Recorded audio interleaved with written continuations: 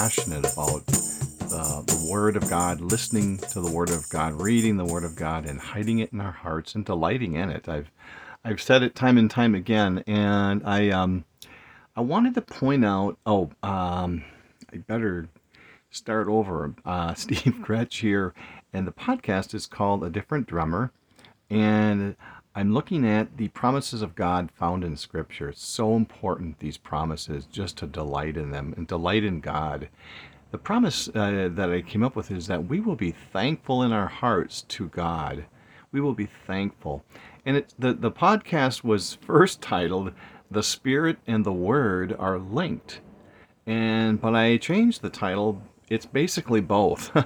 I think I was looking for what is actually the promise, and it's that we will be thankful in our hearts to God. The verse is John 6:63. It says, "The Spirit gives life; the flesh counts for nothing. The words I have spoken to you, they are full of spirit and life."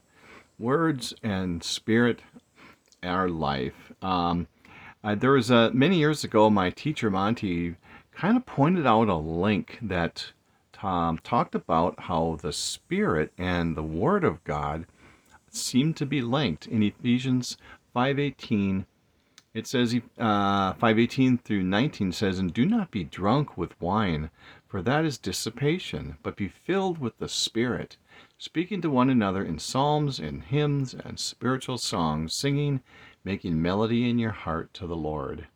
And the linking verse is Colossians 3:16. It says, "Let the word of Christ richly dwell within you, with all wisdom, teaching and admonishing one another with psalms and hymns and spiritual songs, singing with thankfulness in your hearts to God." So there's very similar parallel passages. One talks about, and Paul wrote this, one talks about being filled with the Spirit. And in Colossians, still Paul talks about letting the word of Christ dwell in us richly. So my title of this podcast started out saying that the Spirit and the Word are linked. But upon further looking upon this, I can see that the result of spending time in the Word, being filled with the Word and the Spirit, which are the same, will make us. We will make a melody. And in let's see, which one did I talk about as far as being filled with the Spirit and making a melody? Making the melody is on a stringed instrument.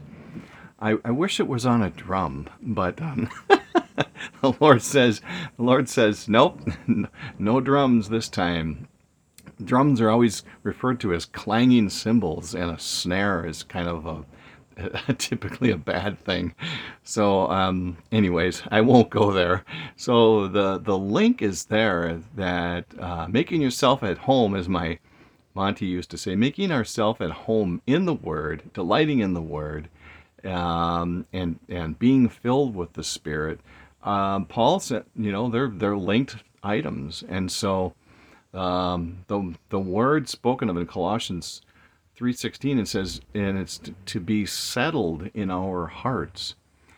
This is why I'm passionate about this. It's just a settled thing that our hearts are our inner character, and it's our mind. It's not our physical heart. And the thing is that we will be thankful to God. Thankfulness in your hearts to God, making a melody on a stringed instrument, being filled with the Spirit, not drunk on wine, but singing and making melody in your hearts to God. This is nothing less than thankfulness to God. And He promises that, and we fill our minds with His Word, and we hide it in our heart. 2 Samuel 23:2 says, "The Spirit of the Lord spoke through me. His word was on my tongue." Isn't that cool? I love this. I looked up the word. I keep looking up words, I almost apologize for it, but I'm not. It's just so wonderful. The word "spoke" is talking about rehearsing and declaring. The Lord says in now I forgot where it is. Sorry about that. That we are supposed to proclaim the excellencies of Christ. I think it's 1 Peter 2:9. And so the Spirit is and the Word work together, or so it seems. And it's a wonderful thing. So we speak, his word is on my tongue, and I rehearse it and declare it. That's what the Lord says. The Spirit is also a deposit. 2 Corinthians 5:5 says, "Now the one who has fashioned us for this very purpose is God, who has given us the Spirit as a deposit, guaranteeing what is to come." Guaranteeing what is to come. I always like to say the best is yet to come. My pastor has said that in the past, doesn't and so he I haven't heard it recently, but he says that the best is yet to come. We have the glory of Christ is still in our future, and seeing Him face to face. What a day that will be! And so, anyways, this is not about us. I love to point out in Galatians 5:25 it says, "Since we live by the Spirit, let us keep in step with the Spirit." And so I looked up the part about keeping in step. It's walking in rows, and to walk by rule, which kind of indicates, that while we're on this planet, we keep in step with the Spirit. We're walking in rows. It almost reminds me of the days when I was in the marching band as a drummer. And when you got out of step, you would have to kind of do like a hesitant half step sort of thing to get back into step. Because there's nothing worse than seeing an entire line with one guy out of step with the rest of the band. So we had to learn how to get back into step. It's not about us. It's about the whole. And so we walk in rows. We walk by rule, and it's part of the Spirit and keeping in step with the Spirit.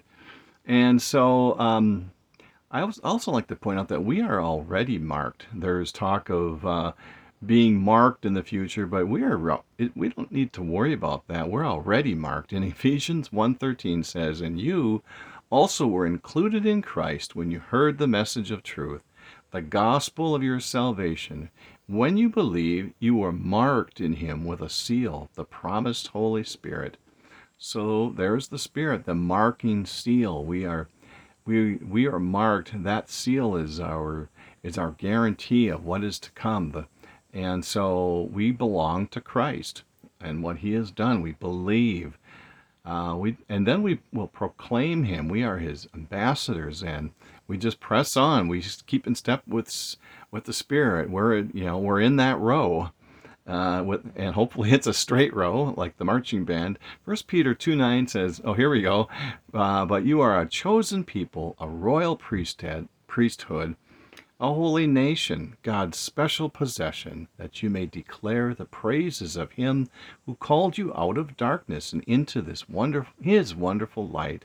My pastor likes to talk about the spheres that we were called from the dominion of darkness into what is it? It's the now I'm stumbling. It's not a, it's the light in Christ. And I'm hesitating to say dominion because I'm not positive that's it. But we are in the realm. There it is. We are in the realm of Christ. It's new. Everything is new, and it's light. It's about Jesus. So we proclaim Him. We love Him, and we proclaim Him. The Colossians says to make the most of every opportunity, and that's where He brings us.